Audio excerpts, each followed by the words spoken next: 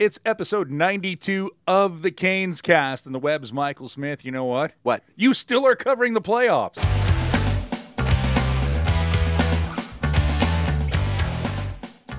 It's fun to be talking about hockey in North Carolina in June. Yes, and you are doing that with aplomb, actually, which is refreshing to see. A plum Aplomb. or a plum? A plum. A plum. Not a plum, not the fruit. Not the fruit. but with a skill and tact LOM. that is usually not detected in most. It's a spelling bee word. Yes. I know how to spell it, believe it or not. Somebody wrote it on a letter of recommendation for me once, and I'm like, you sure you're writing this about me? So I was never big on the spelling bee. APLOMB. Yep. Well, now we can just finish in a tie for first place in the spelling bee. Apparently. So 8 of us can if we want. I'm not good at spelling words or the English language, as those of you, there it is, self-confidence or assurance, especially when in a demanding situation. That's you. Oh, thank you. Yes. You handle yourself with aplomb. You're welcome. Thank you. APLOMB. Yes. Word of the day. I get to advance. I didn't hear the ding. Yeah.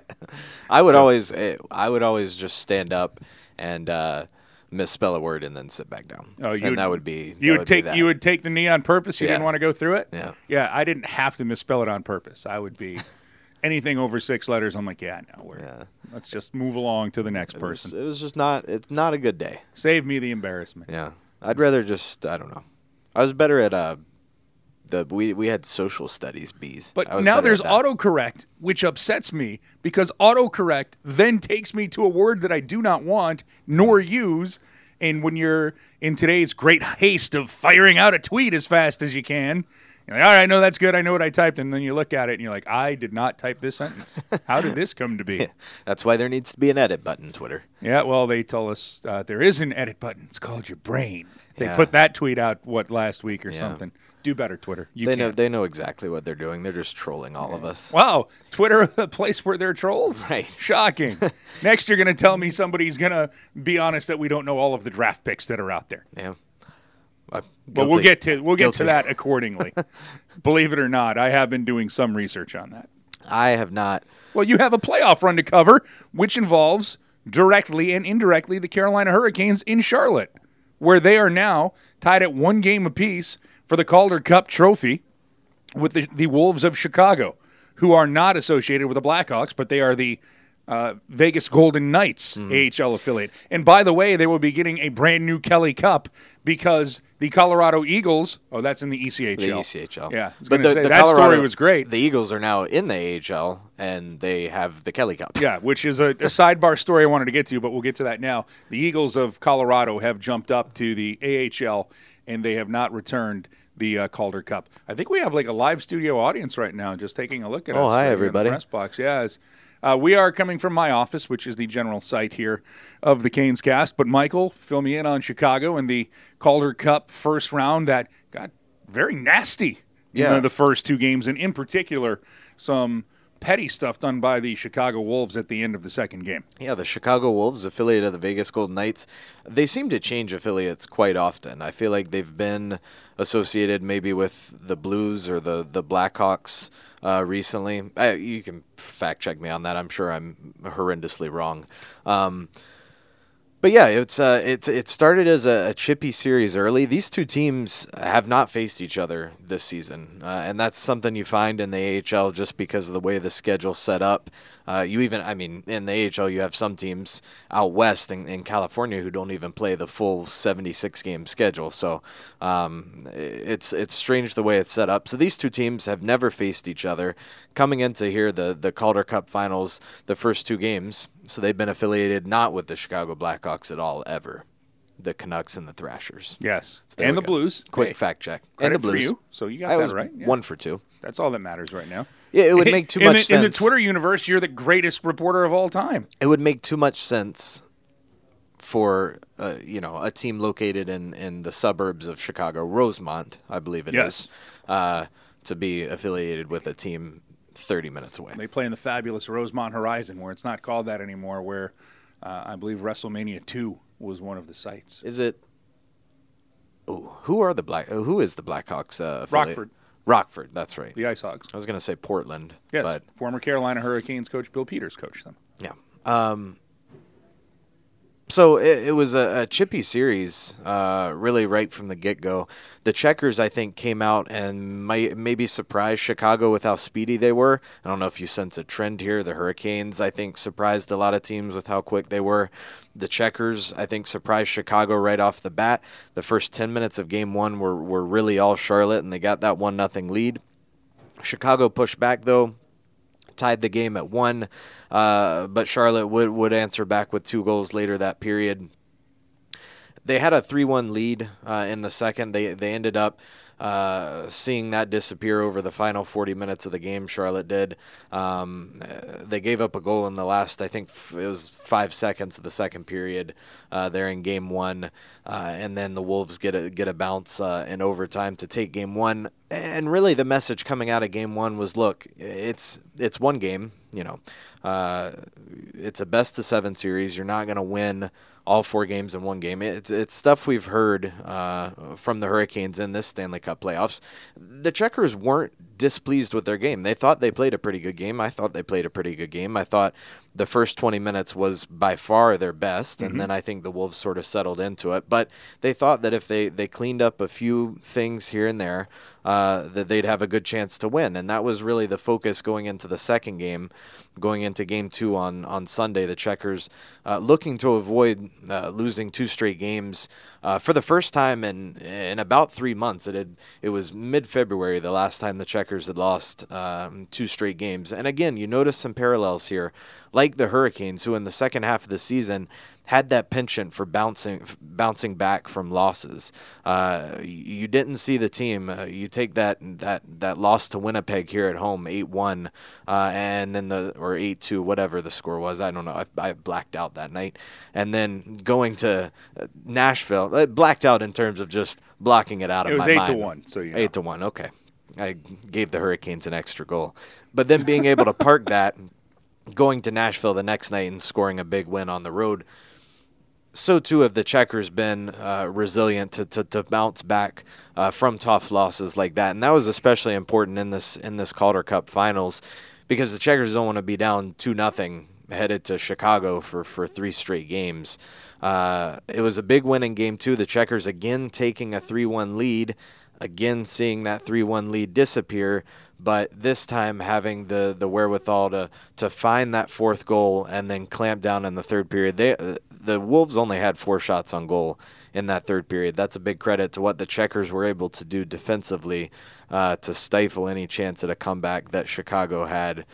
So 2 very entertaining games in Charlotte. The atmosphere for both games was electric at Bojangles Coliseum. 2 of the 3 biggest crowds that the Checkers have ever had in that building were games 1 and 2. And now the series shifts to Chicago for games 3, 4, and 5. I don't think either team is going to win 3 straight games, so I have a feeling the series will be back in Charlotte for at least Game 6 and potentially Game 7. But this is going to be one of those series that's going to be a battle, because you've got a speedy, young, quick team in the Checkers, and you've got an older, more veteran squad in Chicago. It's going to be a battle, and I think it's the Checkers have a very good chance to win the Calder Cup. I think just the raw talent they have on their team, I think they're the more skilled team, but it's going to be a matter of making sure they keep the Wolves in check. Well, we'll find out what happens, as you said, on the road. And by the way, I don't think that was a pun, but if it was, good for you, because it was organic and it just went through. Yep. I watched Game 2 because I did not make the trek down to the Queen City to watch this, or the second Queen City. There's a lot of them that are out there. But I did notice the one thing that the Wolves try to do is, like you say, with a little bit more of a veteran team, they're not afraid to be more physical, right, and then let the calls happen what they happen. But I just want to know if you've heard anything else at the recording of this Canes cast that's going to happen to Curtis McKenzie for what he did to Steven Lorenz at the end of the game, because I'm trying to watch it now. The feed that we get, and I think it's great. So anybody who's out there, and if you're a Hurricanes fan and clearly a Checkers fan, we're getting the Chicago Wolves feed, yes, but at least you're able to see the games, without having to go, and that'll be helpful when these games are played in Chicago. So, yes, there's going to be a bias Yeah. towards the broadcast and how it goes. So, as you know, they're not going to scold Curtis McKenzie all that much. But I went to try. I'm like, please give me a replay so I can really see what happened here. What was the explanation from anybody about why Curtis McKenzie was going after Steven Lorenz? I did end up seeing a replay, and I heard what the Chicago announcer said, and it was ludicrous what they were saying. Exactly. Obviously. The replay, Lorenz catches a Wolf from behind with a cross-check, but it wasn't vicious. I didn't think it was vicious in any manner. Vicious or malicious. Vicious or malicious. I don't think it was more of a shove than anything. It wasn't straight into the boards. It was sort of it wasn't parallel to the boards either, but it wasn't the Wolf player, and I'm not sure which one it was. He wasn't injured. He popped right back up from it. He almost just slid into the boards on his knees. The way I saw it was just Lorenz playing hard into the whistle. Now, do you take liberties and challenge him to a fight? Maybe, but then do you then continue to punch him while he's defenseless on the ground? Absolutely not. And Curtis McKenzie should certainly know better than that. I don't even think Lorenz had his gloves off, so that's issue number one. And then once he drags Lorenz to the ground, continuing to punch him 2, 3, 4, 5 times is just inexcusable. And he received a number of penalties for that. I want to say that one of them is an automatic 1-game suspension into the next game. And I don't know if the AHL will handle suspensions beyond that, but it certainly deserves a supplementary discipline look because it was completely uncalled for. It's as Mike Vellucci said, Bush League.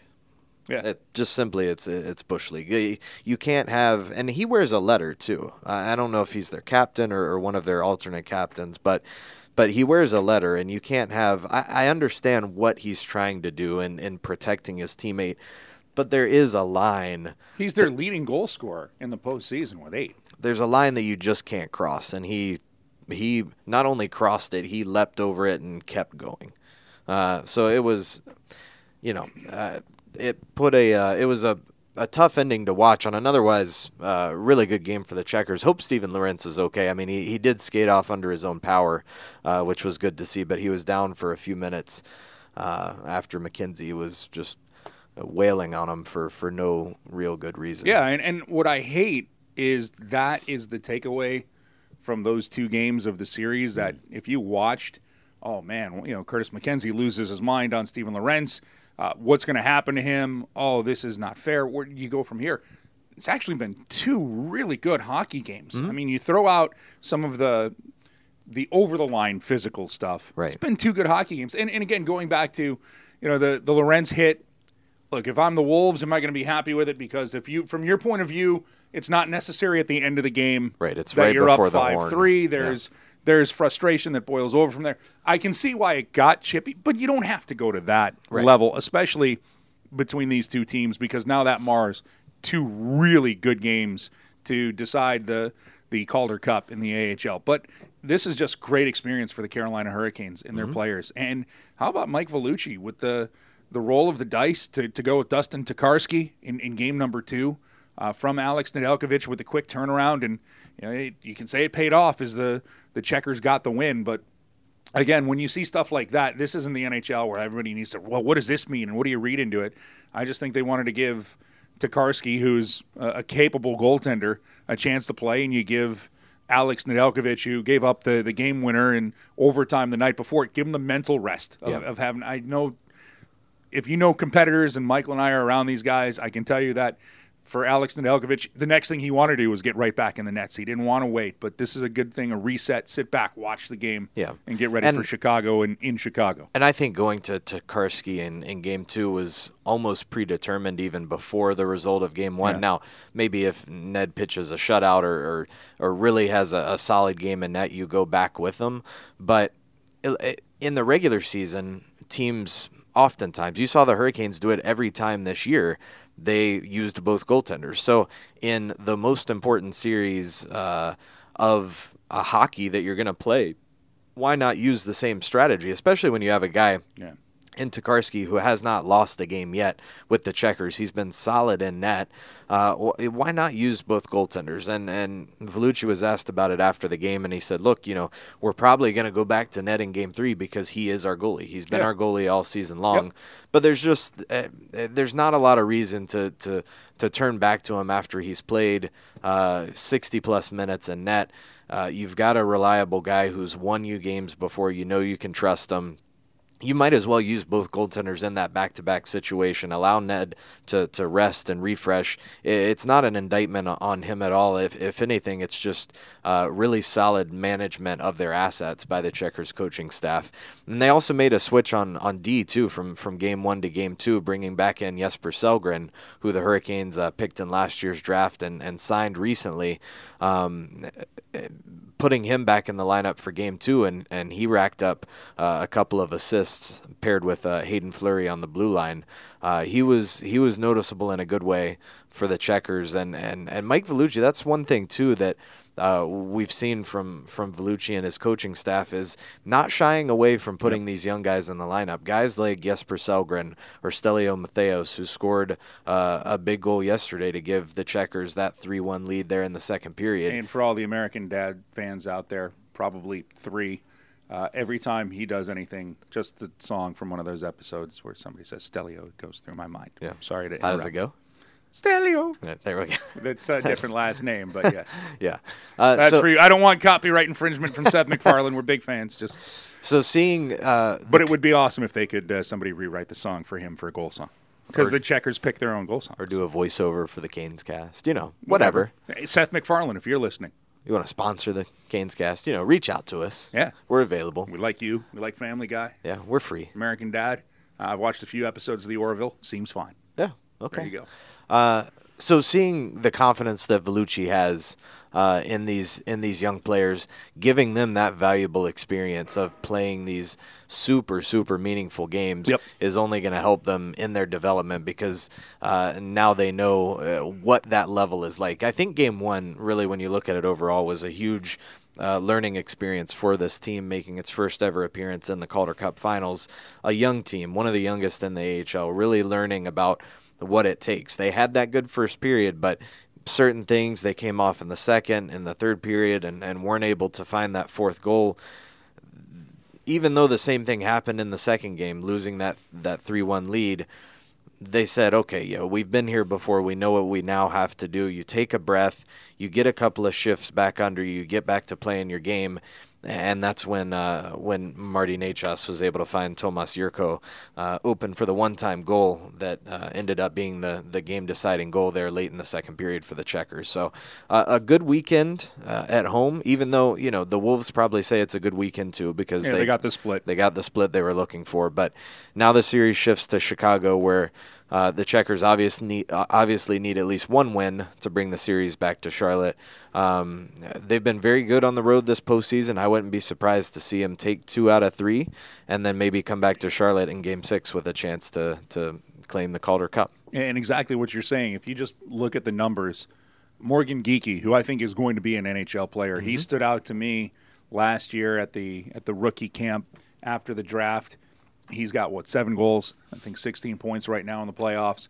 Marty Necas is getting valuable playoff experience if you're expecting him to be a contributor for the Carolina Hurricanes. And then you mentioned, Matheos gets in the game. Then some other guys who aren't necessarily rookies to this level, but Nick Waugh getting big minutes, and he gets the big deflection on the goal in Game 2 that kind of got the Checkers off and running in that right direction. So you've got him, Alexei Sarles, doing the things that he does, which is score goals, come up with points when they need him to, and I'm sure he needs a little bit of a shot of confidence through a playoff run. So that's good. And guys that the Canes are going to count on. And then some other guys.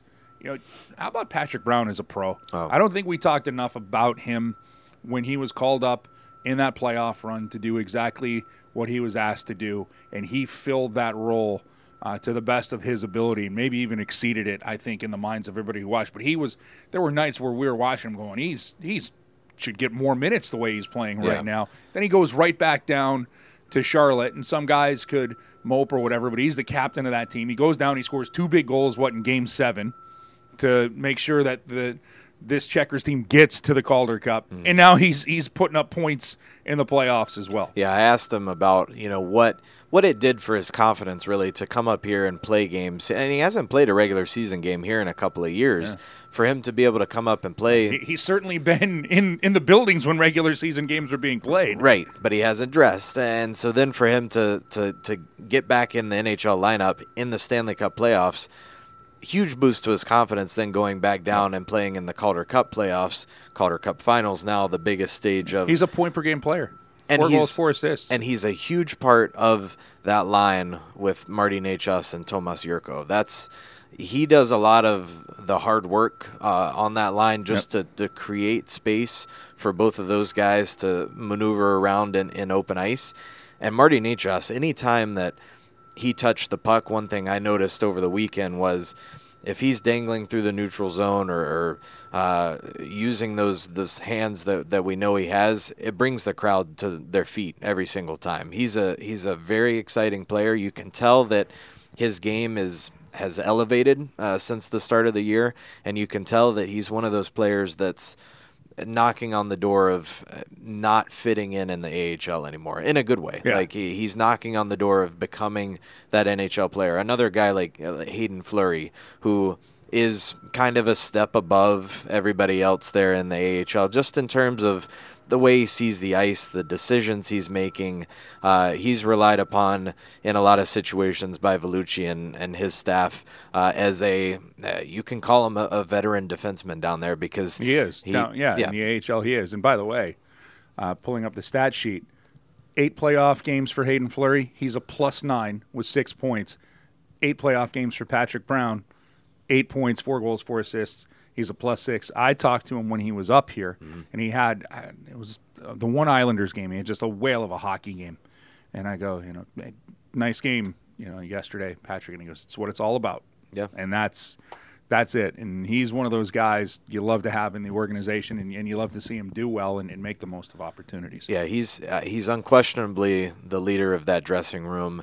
From all accounts that I've heard, he's done a great job leading that hockey club. There are a lot of parallels between, and we've talked about sort of the parallels in the playoffs. There are a lot of parallels between that Checkers club and this Hurricanes club this year, just in the way that they've come together as a unit, as a family. They're very tight, both on and off the ice. They're well coached. They're well led, both here by Justin Williams and down there by Patrick Brown. Both very vocal leaders in that way. It's been a good year for this organization. Because it illustrates the depth that's present, both in terms of skill and just character quality guys. The Hurricanes have done a good job stockpiling both talent and guys who make up a good locker room. And you're seeing the results pay off on the ice with the Hurricanes making the run to the Eastern Conference Final, and now the Checkers 3 wins away from capturing their first AHL title. So it's been an exciting year for hockey in North Carolina, and if the series shifts back to Charlotte for Game 6 or Game 7. If you have a chance to make it down to Charlotte, definitely do it because the atmosphere is incredible. Yeah. And that barn is, I think, the perfect minor league hockey barn. It's like the quintessential. When you think of minor league hockey, you think of a building like that. It's just it's a real treat to be able to take in a game in that building. It gets really loud in there, and Vellucci, anybody I asked really over the weekend about how that fan support has grown, they've said it's been tremendous all year. What they sent the attendance record for the Checkers for Game 1. Yeah. So. Yeah, it's a lot of folks interested in coming out and seeing the team play, both from people making the drive from Raleigh and then folks there in Charlotte getting excited about their hometown team. It's been a great year for hockey in North Carolina, and hopefully the Checkers can continue their push. They've got all the right pieces in place. They're skilled, they're well led, they're well coached. They've got a great goaltender, and now it's a matter of going on the road and finding at least a victory, hopefully two, Well, if they get 3, then that's great too, because they capture the Calder Cup and bring it back to Charlotte. But I think I do think it's gonna be tough for either team to win 3 straight games in this series. Whether it's Charlotte and obviously that'd end up being 4 straight wins for Charlotte. But I think it's going to be such a closely matched series that it's going to be tough for either team to win 3 straight games. So I would think that we see this series shift back to Charlotte next week. Yeah, I mean, the way that the first 2 games were played, there's no reason to believe that the Checkers can't go and win a game in Chicago and make that happen and send it back. Just the question's going to be who's got the 3-2 lead when it comes back to Charlotte, North Carolina. Well, there's a few other things that are going on in the hockey world that people keep their eye on, and one of them that we're closing in on is the NHL draft right now. It's coming up, right? Oh, end of June, yeah, something like that. Yeah. You're going to Vancouver, so you enjoy. June 21st and 22nd, I believe it is. I believe you are right. So you enjoy all of that, my good friend, and it's going to be in Vancouver. It is June 21st through the 22nd in Vancouver, British Columbia. One of my favorite road cities. God's country. It is beautiful there. Mm-hmm. I've never been there in the summer. Well, you're going to enjoy it, that's for sure. I've been to Seattle in the summer, so I assume it'll probably be similar. Also, right now, all the prospects are in Western New York in Buffalo at the draft combine. All of the teams and their scouts are there, and more than 100 draft-eligible players where they don't skate. Yeah, they could. They used to hold. I don't remember the place where they used to have the combine, but I guess they didn't have the facilities where they could have 100 kids on the ice and skate. Buffalo, the Harbor Center, the KeyBank rinks that they have, and the arena itself, the First Niagara Center, they could do whatever they wanted to as far as skating drills and all that go, but they just don't. It's as I like to call the NFL combine, the underwear Olympics. It's the exact same thing. You're wearing the gym shorts Olympics. That's the other one you can go with, too. I believe David Cutcliffe coined that one, the head coach of the Duke Blue Devils. But that's what's going on right now. You find out who can do pull-ups and who can, run the shuttle and all of those fine things that go with it. But you also get to sit down and talk to the prospects, which becomes, for a team like Carolina, in the draft position that they have this year, that becomes valuable. Because what Michael just pointed out here on Canes Cast is the rooms that the Hurricanes are able to build in the culture in those locker rooms.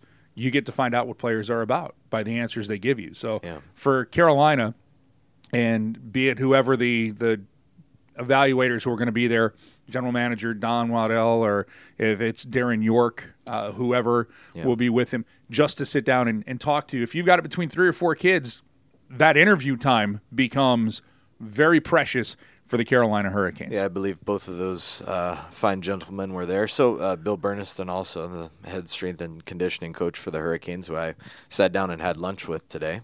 Does that count as food discussion, having lunch with Bill Burniston? Well, if he's there, how did you sit down and have lunch with him today? Here. Well, no, he's back today. Oh, he was there. He was there. Correct. Okay, yeah, past tense, was there. No, I thought, because I'm like that. What and did you know where he went? Gabriel's Gate. As well he should have. Yep. Chicken wings? Yes. Okay, medium. He better have them. He had a medium? Mm-hmm. Okay, he didn't make the mistake of Nope. getting them hot like you, and Nope. you did not consult me whatsoever on and that. I profusely sweat. I survived, though. They're not that hot. Yeah, But they have heat. Yeah. You have to be used if you to consume them quickly, then Yeah, and they're if hot. you are not used to, like, hot there is... It's a step it's up. serious. Yeah. It's It'd probably be extra hot elsewhere. Yes, it jumps up a notch, Yes. if you will. Yeah. Medium is usually, I've go out with people who aren't from there, and of course it's my hometown, and I've been to Gabriel's Gate a bunch of times for wings, and somebody goes, I want hot, and I always caution them, are you sure about that? I'm like, just get medium. You let me know where we stand after that. Tomorrow we can come back for hot. Yeah. Because I'll go back for those wings every day of the week. I'm sure we'll hear from Bill Burniston about the fact that I brought up this conversation we had at lunch today. Well, where did especially you have, considering it where was did you about have food. lunch here at the arena today? Yep. Okay. Good. Right down there at the deck, which we're overlooking now, the Buffalo Brothers Zone, as it's called here at PNC Arena. Yes. Doug Bennett, the head athletic trainer, was also there. He celebrated a birthday yesterday. So Happy birthday to Doug Bennett. Yeah, 21st, I think, probably. No, he's a little bit older than that. 22. I'm going to go 23. Okay, 23. But he's boyish looking. Happy boyish 23rd good looks, as birthday, they Doug. like to say. Yeah. So keep those charms a going there, Doug. We'll have to have Doug on the podcast soon because I've got some questions. I think some fans would be interested in hearing sort of the behind-the-scenes look at how the Hurricanes handle injuries and especially from a prevention standpoint, Yeah. how you can get ahead of handling some of those potential injuries. And so folks know when Michael brings that up, yes, the Canes have injured players who have had surgeries. We will try to get information on that, but there are certain laws in the United States, not so sure about Canada, where Canada's lawless. people – it is not. No, I'm just kidding. It's ruled by the code of the West. Which is Well, there's certain laws. It's got to be a fair fight. yeah, Curtis McKenzie. Can we get a ruling? Well, he's Canadian, and he hit another Canadian. Just happened to be in the United States. Yeah. So now we've got an international crisis. Well, on our is it hands. though? Because it's two Canadians. Yeah. Now we're being dragged into the middle of it. Yeah, that's true. Just send them back to Canada. Why are we? Never mind. Okay. Bad Easy, idea. Trump. See, sounds like a bad idea, doesn't it? That being said, and now Bill Burniston's really not listening to us. The Carolina Hurricanes have the 28th overall selection. So back They to the do. draft process and what people are talking about, folks. The NHL draft. I would love to tell you that there's a science to this, but it's exactly like the Major League Baseball draft, which I believe is today, and people don't even In the middle of the season. Yeah, it is. That's- It's dumb, yeah. but it's what they do. And people are going to sit there. You can say these are the number one consensus picks. For baseball and hockey, I use these sports because I think they mirror each other when it comes to drafting prospects. Rarely. It does happen, but rarely do you draft anybody past pick 20 and they make the big club their first year. Yeah, even 10. I'd say even 5 maybe. I'm not going to I disagree. mean, rarely with you on that. it's such a unique draft in that respect because you look at a draft like the NFL draft where basically all of your picks are expected to basically make the roster that year. But By the way, the MLB draft is today. oh, I was right. there we go. Is it over yet? No, Has it's it they started? actually are trying to put it on TV and try to make it a big deal, but it's not because nobody watches high school baseball in New Jersey to find out who the 15th overall pick is going to be. Well, and so that's the other thing about this draft is you're drafting guys out of junior hockey or they're 18-year-olds who have really yet to develop and to be able to properly assess, I think, a haul from a draft, you need 3, 4, 5 seasons to really truly assess what you have in these prospects. You gather as much information as you 7 can. o'clock, by the way. Okay, on MLB Network, I'm assuming. Yes. So, plugging the MLB draft for Hey, anybody. we're all in the whole BAM family. Isn't there a Stanley Cup Final Game 4 tonight? Yeah, I'll be watching that and I hoping probably for a won't different result. Yeah.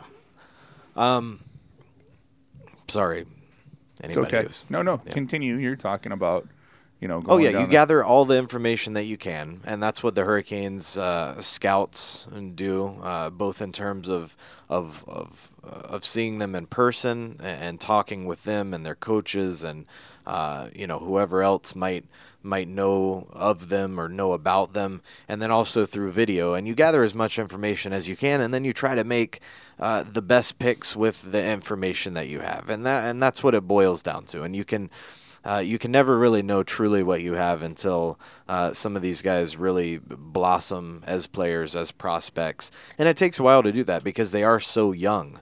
They're just kids. They're just kids right now. And I think even a guy like Andrei Svechnikov, who was a no-brainer really pick at number 2, probably would have gone number 1 in some years, but you might not really truly know what you have until he's been in the league a couple of years. But I think we can already see kind of here what sort of bright future he has All right, with the Hurricanes. To point out what Michael's been talking about as well, I wish we would have gone back prior to the draft, because I think you and I did the, like it, keep it, how many players from this year's first round, and when I say this year, 2018, because they were talking about how deep it was, were going to play in the NHL. I think I set the number high. I think I might have said something like 10 guys who actually got into an NHL game from the first round this year. The number 1 overall pick, Rasmus Dahlin, played 82. Andrei Svechnikov played 82. Jesperi Kotkaniemi for Montreal played 79 games. Brady Tkachuk got injured. He played 71 games. Barrett Hayton for Arizona didn't play at all. He was the 5th overall pick. 6th overall pick, Philip Zadina, played in 9 games and then got sent down. Yeah. Then you had Quinn Hughes play for the Vancouver Canucks. He played 5 games. His brother Jack is going to be, if not the first, the second. It's between him and Kaapo Kakko from Finland, and both players have, I think New Jersey and the Rangers are thrilled they're going to get either or. Right. Then the 8th and the 9th picks didn't play. The 10th pick, Evan Bouchard, did play for the Edmonton Oilers, 7 games. And then you've got to go from the 11th pick to the 22nd pick. Nobody played. The Anaheim Ducks, Isaac Lundestrom, played 15 games. So if you do the quick math on that, that is 8 players from a possible 31 that played in the first round. And it's really... And the fact that a guy drafted 23rd Right, played was amazing. Yeah.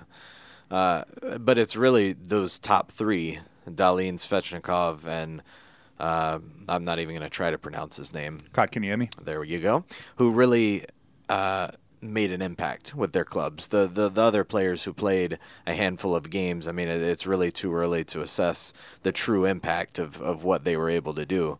But a guy like Svechnikov, you can say, truly was an impact player for the Hurricanes this season. 2017 first round, 12 players have not played a regular season NHL game. I say that because Cal McCarr played in the postseason this year after playing in college. Yeah. But he has yet to play a regular season game. So think about that. That's 2 years ago's draft, and 12 players have yet to see a regular season game. And that would be 19 who played, Michael. 1, 2, 3, 4, 5, 6, 7. 7 have played 8 games or less. I would go to 10, but nobody's played 9. 8 games or less of that. Yeah. So, again, when you talk about the draft, this is a work in progress. This is, you want to move a few years down the road and make sure that you get everything set the way that you want it to be set.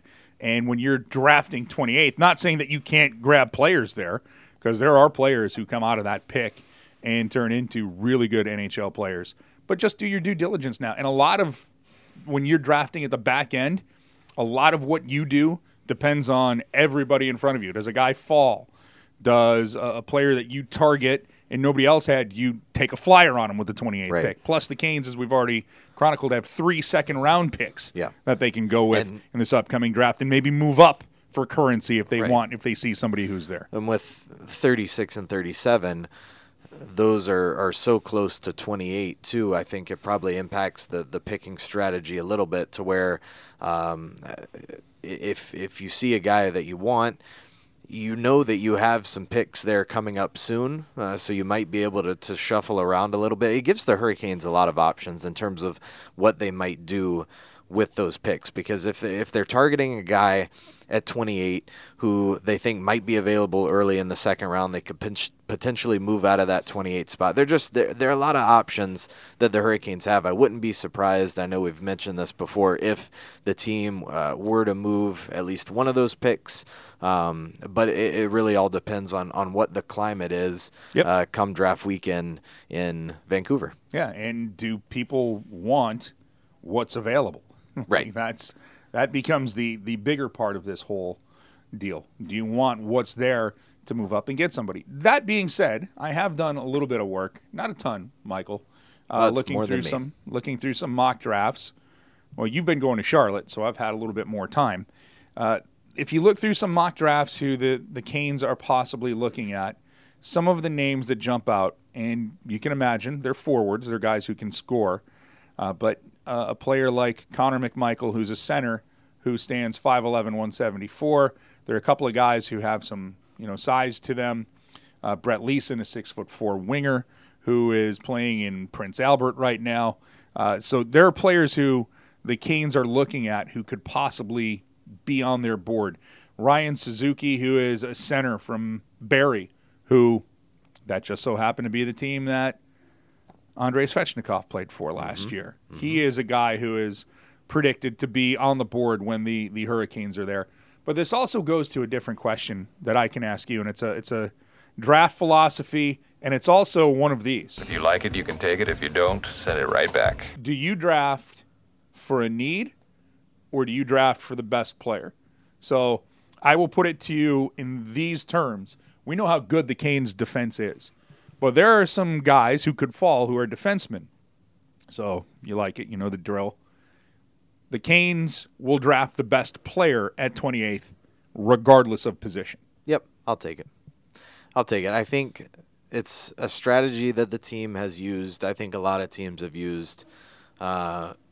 It's the right play regardless, because whether it turns out that player is a player for you in the coming years, or whether you use that as an asset to trade, for something else, it's either way you're setting yourself up to be successful or give your chance to be successful. If you're drafting for a need, you might be in a situation where you're making a reach, or maybe you're overvaluing somebody just because you're overvaluing that specific position or need. So I think in the end, when you put your list together, when the Hurricanes put their list together of top 31 prospects for the first round, it's whoever's going to be left in their list. That's at the top of that at 28 is who they should select. And again, this is an organization that's had players on their list at spots that other organizations haven't. The Marty Nachos pick was one. I mean, you remember, we're going back to it. I don't want to say I got lucky on that, but same thing. I was diving into the draft, figuring, okay, who could be here, who's available, and Marty Nachos' name kept coming up to the forefront. And I just remembered, this could be a name that could be there, and I think the Canes could be interested in. And remember, when it comes to the draft and when it comes to trades and everything else, the motto of this show, we don't know anything. And they don't tell us anything. Correct. So a lot of it is our own bird dogging to try to figure these things out. Here, I'm going to, by the way, I don't ever answer my questions when I throw it to you. But for me, the only time when you have a need and you have to take it is when you have picks 1, 2, 3. And this player, okay, the best defenseman still on the board, but we're okay at defense. We need a winger, and the best winger in the draft we'll take the best winger. Yeah, well, that's what I look at it when you talk about need over best player. And I think another situation too where need comes into play is in the later rounds when the separation between players in terms of skill is maybe not so great. In the first round, you're going to have your top player who's maybe leaps and bounds ahead of even number 2, who's then leaps and bounds ahead of 3. Like the separation between those players is a bit greater. But as you go on and you're sifting through the hundreds and hundreds of players, your evaluation of some might not be as complete, or as you might not have such a firm grasp on what they project to be. So at that point, maybe if you have, in a later round, you think, okay, maybe we should take a flyer on a goaltender and see what happens, because, we don't value him too far away from whoever we have at the top of our master draft list. I think that's a situation where that could come into play. But overall, I think you have to go with, you have to trust in the process that you've committed yourself to for not just the past year, but really the past 2 or 3 years. I mean, the scouting process is years in the making, watching these kids develop. So you have to trust in that process and trust that the information you've collected is reliable, and just go with what your list tells you, which is usually you pick the best player that you feel is available at that point in time. And like I said, and again, if I say names, that doesn't mean this is who the Canes are looking at. These are just guys who are on the board. A player like Jacob Pelletier, who plays in the Quebec Major Junior League, well, people are going to hear that and be like, oh, he had 89 points last year. Great season, but he's also 5'9" and 160 pounds. So, there are some players that are going to be interesting in the draft this year, Michael, who are big-time producers at the junior level, and they are slight. Yeah. So now you have to roll the dice of do they grow into this role or do they, the way that the league is going, speed, can you get them here quick enough where they can be part of it? Sometimes talent just rules the day, but it is funny, and I will always warn everybody this. Just because somebody dominated in juniors does not mean they are going to do that when they get to the NHL. Even guys who are top 10 picks, because you go from playing against guys your age where, you're the bigger, stronger guy on the ice to now you're not. And you're playing against guys who are 10-year veterans, who know how to take care of themselves, who know how to play the game, the ins, the outs, everything that comes into it. So that's why, just caution yourself. And if you're the Hurricanes, what you can do with this draft, a million different things. You can keep all the picks and keep stocking up the organization, or you can trade every pick if there's guys you feel that you can get for. The Canes are in a really good luxury position, Michael, where whatever they want to do with the picks, they can do. Yeah, you can use because of the checkers and how good we're seeing the depth of this organization is in the minors, where we're not sitting here going, where it was 6 years ago, you got to restock the minors. Well, the minors seem to have some players who you can call up right now to be a part of this organization. Yeah, for sure.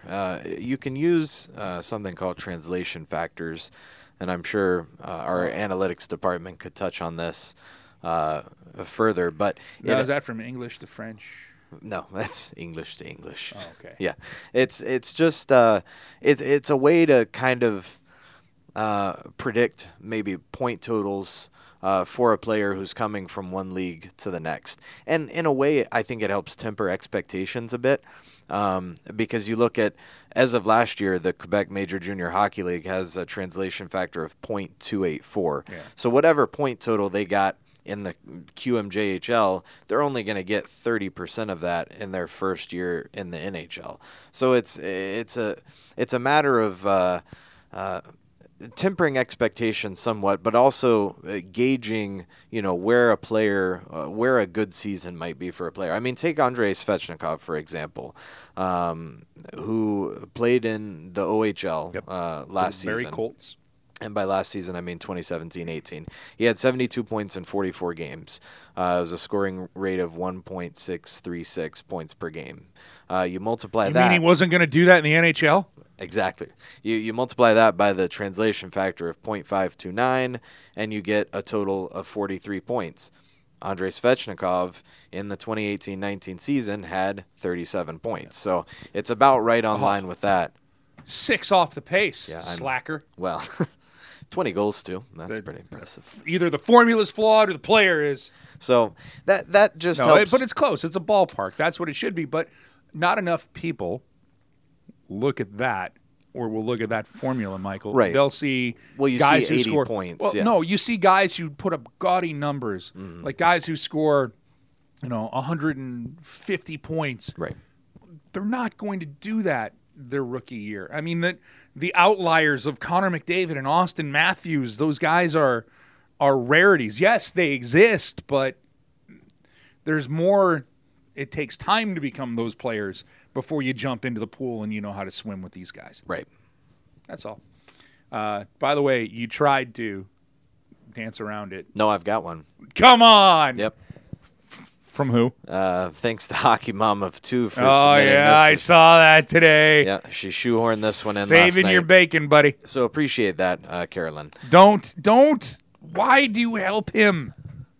Okay, let's go. She's a loyal listener. I don't know she why is. I can never say that. Loyal listener? I always end up saying lawyer listener. I don't know if you're a lawyer. There are Carolyn. lawyer listeners that are out there too. Okay. I'm sure. The level of play at these 2 Calder Cup finals is virtually indistinguishable from a midseason NHL game. Elite skill, skating, and effort. I'll take it. Yeah. Yeah. I agree. I might. Maybe I might- even January, February. You're going January, February. I was going to go. Late February, early March. No, I was going to go late November, early December when teams start. Okay, this is what we are, kind of getting that kind of game going. Yeah, I mean it's So that's right there. That's in the wheelhouse. And It's again, really I good watched hockey. I watched game 2, and it was good hockey. And the highlights of game 1, I'm just going to do the full transparency that we do here on Canes Cast. I did not watch game 1, but I watched the highlights of it and saw it through that. So whatever snippets you can see, the plays that are being made are good hockey plays. They're high-level plays. I mean, they're NHL guys who have plenty of NHL experience playing in the AHL right now, and you can see it. You Nick can tell. Schilke's shorthanded goal was amazing, but the pass to set it up was phenomenal. tremendous. Yeah. Who's Queenie for the Wolves? Yeah, Gage Quinney. Gage Queenie. A very hockey name, by the way. Yeah, it is. Did he play in the WHL? He probably played in the WHL. Or lacrosse. It's one or the other. He's from Las Vegas. Oh, is he? He is from Las Vegas. He's a hometown boy. But the goal he scored yesterday, I'm on my couch, and even I'm like, wow, that's a heck of a goal. Yeah, he had a couple of really nice goals. He did play in the WHL. Shocking. Yeah, shocking. For Prince Albert, and then Kelowna, and then Kamloops. Oh, Kamloops. I added an extra M there. Sorry, Kamloops. Kamloops. Is that a Fergie song? Yeah, maybe. Never mind. Yeah. I Okay. don't want to know about anybody's Kamloops. My lovely lady Kamloops. I left it My there, and then you. All right. So, all right, we agree. Speaking of music, quality. Yes, we saw Hootie and the Blowfish on Friday. It we did, was an excellent concert. and I saw Paul McCartney on Monday. Me too. So yeah, we have been. It was a great We've week been of very concerts. musical people. Yeah. So Bill Bernstein, if you like music, stick around. But odds are we're saying goodbye, Bill. Let's start with Hootie and the Blowfish and Bare Naked Ladies, who were the opener. First off, Mother Nature. Yeah, Mother Work Nature. with us a little bit, will you? It's an outdoor Seriously, show. I know I pleaded on the podcast last week for rain. I didn't Yeah. mean for it. Oh, that's right. Yeah. Your fault. Thanks, jerk. Right. My car now needs a severe wash, so any kind of money you wish to give me. Mine's a bit muddy as well. Yeah. Well, you brought the rain. Apparently. So You're the Rain King. Mother It's a different Nature, if band, you're but, listening, rain. Well, she evidently is listening to you Right. because it came. Please send me the winning lottery numbers, Mother Nature. She also brought hail. Did you want that too? She did bring that. No. Mother Nature does not play the lottery. Well, maybe she knows. Well, she could. She clearly listens. Well, listens to you. And it was I remember because I was standing there in the rain thinking, Michael Smith said that there was no rain, and he wanted rain, and now here it is. Way to go. You're a gem. You're a great human being. well, I didn't mean to be I didn't mean to put that in the universe and then have it Well, you did. actually come to fruition. Don't you know people believe that when you say things, you actually make them happen? But when I say things like, hey, everybody give me $55, that's not going to happen. No, somebody's going to come up to you now and hand you $55. I'm going to take it. Well, yeah. You give me that If money? You like it? Take it. No, I'm taking it. But I'm just saying, like, it's one of those ridiculous things. Maybe Bill Bernstein should stay for this one. Like, if somebody says a shutout or a no-hitter, or yeah, I see. we do not have the power in the universe to make these things happen. No, but What if a you need rain, let call us Michael know. Smith. Because it came in full force. Use the hashtag CanesCast and ask for maybe just weather. Maybe you're an X-Men. Right. You're the male version of Storm. Yeah. You can control the weather. But thankfully, it eventually cooperated with us. It and did. It stopped, and We It was got a to good hear show. an abbreviated set from the ladies, which was very good. And Yeah. then Hootie played his full set Yep. in the time I allotted. like how people say Hootie played his full set, and it's Darius Rucker. The band I've played their full set. I've never nobody in the band is officially Hootie. That's right? true. Yeah. No, nobody is Hootie. Nobody is the Blowfish. It's the band. Yes. But- But I had seen the Bare Naked Ladies, the opening act, Mm-hmm. because they're from Toronto, and they are very, as you can tell, very polite and Yes. very Canadian. And they played, and I saw them. They do not have their original lead singer anymore, Stephen Page. Mm-hmm. So I saw them at, almost a quarter century ago. Mm. Think about that. As a 19-year-old Mid-90s. lad. Yeah. And they played, and they were awesome. They were a great band, and their lead singer was very dynamic with what he could sing. For those of you who are not well-versed in their catalog, go back to their older stuff. Gordon, Maybe You Should Drive, Born on a Pirate Ship. Like, the songs that you would know that kind of got you. If I Had $1 Million, he was the original lead singer on it. Stuff like that. Yeah, and they played that song. Sounded They great. did. Yeah, I did not expect them to sound as good as they did. Yeah. They were great. Mm-hmm. They were in the abridged time that they had, and then they covered Zeppelin for God's sake, and that was amazing. Yeah. Got the let out. They played a tight. It was about a 30-minute set. A little bit. I think it was about 35, 40. Which was a little shorter than usual, but they had to work with the time allotted. Yep. And shout out to Daryl Weeks, who we met in the parking lot. Yes. In between the rainstorms. He and his lovely wife. Yes, Nicole. They are great people. And Daryl, shout out to you. And he gave a shout out to the Carolina Hurricanes staff because they were just a few cars down from us. I actually didn't bring a whole bunch of trash bags, so I went to empty the one thing we were using as a trash bag, walked by and spotted me and said hello, and then they came over and talked to us. Just great people, so thank you.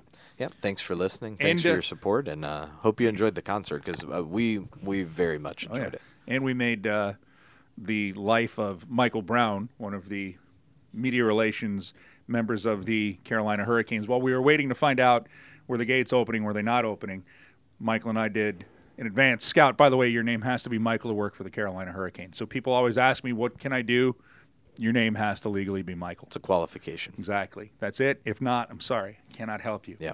I think for the women and ladies and people who want to apply from the other side, I believe that every name is okay, but I'm not sure. Yeah. If it's Michelle, probably only helps. Yeah, I don't think we have a name quite as dominant as Michael on the female side here. But Michael Brown and I are walking back, and everybody goes by not their first name, because if you do that, so basically I'm the only one who gets Mike more than anybody else. Yeah, probably. But that has now gone the wayside thanks to Trip Tracy and the nickname that he has given me. Yep. But Michael Smith is Smitty, and now officially Smitty. It's all yours again. Yeah. So sorry, Steve Smith. Yes. And not my dad and not the football Exactly. player, but the former assistant coach. coach There can here. be only one Smitty, so he had to go. Wow. You have that power too? What else do I need to know? Yep, he knows. Then Michael Sunheim is Sonny. Yes. For the most part, amongst a myriad of nicknames, all fitting. Right. Big Nervous. Cloudy. They're all out there for you. It was cloudy that night. Sand, all of them. They're all there. Mm-hmm. Michael Brown is Brownie. And, of course, I am now. It is the summer of Brownie, by the way. It is. It's the summer of Brownie. And I am, what do I go by? Well, you go by the Rig, the Big Rig. Yeah. Well, or TV's Mike Maniscalco. That's that one's grown on me a heck of a lot more. I did not hear that one the way I expected to through the crowds. It's a lot easier to just yell Rig. Or Big Rig. So Michael Brown and I went to look at the gates. It wasn't opening. He and I were walking back, and a gentleman with a beverage in his hand and had been consuming a lot of beverages as the gates were supposed to open, I think it's like 7? 6, I think. Yeah, and this is now about 8 o'clock, and people had gotten there at 5. Folks were getting a bit antsy. And there wasn't we couldn't get service in the parking lot for whatever reason. I don't know if it was the crowd or the storms or what, but it was kind of Fire Festival-ish. Yeah, not a lot of people were well aware of what was going on. Mm-hmm. Some were leaving for whatever reason. Although the people, I don't know if you got, for those of you who purchased your tickets for the show, the folks at Walnut Creek did say, here's money for a future show. You should have gotten an email for that. I did not get an email for that. I'll have to talk to Sonny about that. Yes. Oh, that's right, who you bought your tickets through. So anyway, walking back, this gentleman with a beverage looks up and goes, there he is, Big Rig. To which Michael Brown... Not at an elevated level, just sort of an observational... There he is, and he pointed at me, the Big Rig. And Michael Brown thought that was the most hilarious thing ever. So much so... I had to go wait in line to use a facility, and as I heard Michael Brown tell the story, I could hear Mike Sunheim and his very distinguishable laugh over everything. So that's those are memories. And then Hootie was great. Hootie was phenomenal. Hootie played a lot of songs. He did play a lot, 21 or 22 songs. And sorry REM fans of this podcast, but they covered Losing My Religion better than what Michael Stipe could play right now. It was excellent. You said it. I said it, and I'll stand You by said that it. one. And I thought Darius Rucker, he's 53. He sounds like he did on Crack Rearview 25 years ago. He sounded amazing. It's a great show. Sounded amazing. It was a Great show. I'm glad, rain finally let up and they opened the gates and everything was fine once we got in and saw the show. Yeah. But I am now slowing down because the next day, I'm not as spry as I used to be. I got up the next day and drove to Charlotte, which was a bit tired. You were fine. Yeah. It was good. You had a positive ball of energy accompanying you on the ride. I did. Yes. I did. That's Rachel Silverman, who we work with in Canes Vision, who I work with because that's everybody asks, what do I do in the off season? I work with Canes Vision. Mm-hmm. That's what She I do. did some great work this weekend in Charlotte, Yep. filming all the festivities there at Bojangles Coliseum. A lot of fine folks who work for the Checkers, too. So support that team if you can because it's a fun time down in Charlotte and a really good organization. It really is. And it's, as Michael pointed out, it's good hockey. We pointed out it's good hockey. Mm-hmm. And it also shows you the depth of the Canes organization. Yep. All right. So that's it. I got nothing else to bring to the party. That's we both it. enjoyed Sir Paul, right? Because I think we taped after the McCartney concert, didn't we? Yeah, I think we did talk about that. He was great. Hootie was great. Yeah, because Great Live and week. Let Die scared you. Yeah, it did. Mm-hmm. Yeah, we talked about Startled me a bit. Yeah. There were no pyrotechnics during Hootie's show. that. No. Well, that's not true. A lot of Well, lightning before the show. Yeah, that's Mother Nature had some pyrotechnics of her own. You need to ask her for anything else because evidently you got her on speed dial right now. Money or lottery numbers. You can only control the weather. Okay, fine. I'm trying to get the money aspect Well, then down just here. less humidity, really, overall during the summer. Maybe some more temperate temperatures, like the 70s. I don't want to be too needy here, but Make this San Diego. yes, if she could make the weather like Southern California, that'd be great. Thanks in advance. You got it. That'll do it. One more thing, the passing note, you're hearing construction going on. Are we allowed to say what's going on here? People know what's happening, Yep, right? People know what's happening. Yeah, a new scoreboard is coming to PNC Arena. It's going to be amazing. And right now they're taking the old scoreboard apart. So anytime you've been hearing anything like drills or anything beeping, that's what's been going on behind us. There's a guy walking on one of the old video boards right now, one of the old panels. We saw the PNC Arena signage getting wheeled out earlier. There's Are you going to try to take any of this like as memorabilia? maybe. What I you feel should like do it- is you should get one of the video boards and have that be your TV. Right. I was actually kind of thinking of that earlier. It looks small now, but I'm sure, if you went down Well, it's and like anything. obviously. We are high above the. This guy's standing on it. It's obviously pretty big because It's sturdy. it is sturdy. It's high above the arena floor. Yeah, so the old board, We could take my Jeep if you wanted to. Of course, it's soiled because somebody wanted it to rain, and it did on Friday before the show. Not naming names, Michael Smith. the old board as we record now is completely gone. It's demoed, and they're all set up to load the new board in. There's a few things that have to happen before they bring the new board in and put it together and everything, but it's going to be ready in time for the 2019-20 regular season, and it's going to be very nice. A lot bigger than what we've been used to here in the past. So I'm excited to see what the future holds for this video board. Just in terms of the in-game experience, when you look at what the Hurricanes have done over the last few years, adding that extra ribbon board on the second level, the lights here this season, and then obviously the projection system, which Canes Vision is going to really sink their teeth into this offseason, is really exciting for fans here. So really good things to come for the in-game experience here at PNC Arena. Excited to see this video board because this one, it's 10 years old. Now that I think about it, it was installed in 2009, so technology moves quickly, and it's time for something bigger and better and brighter and bigger. All right. Yes. I think you said it all. Yep. Want to throw bigger in there one more time? Bigger. There you go. That'll do it for this episode, number 92 of the Canes Cast. For the Webs, Michael Smith. And TV's Mike Maniscalco. There he is. The Webs, Michael Smith. We'll talk to you next Monday. See ya. Thank you.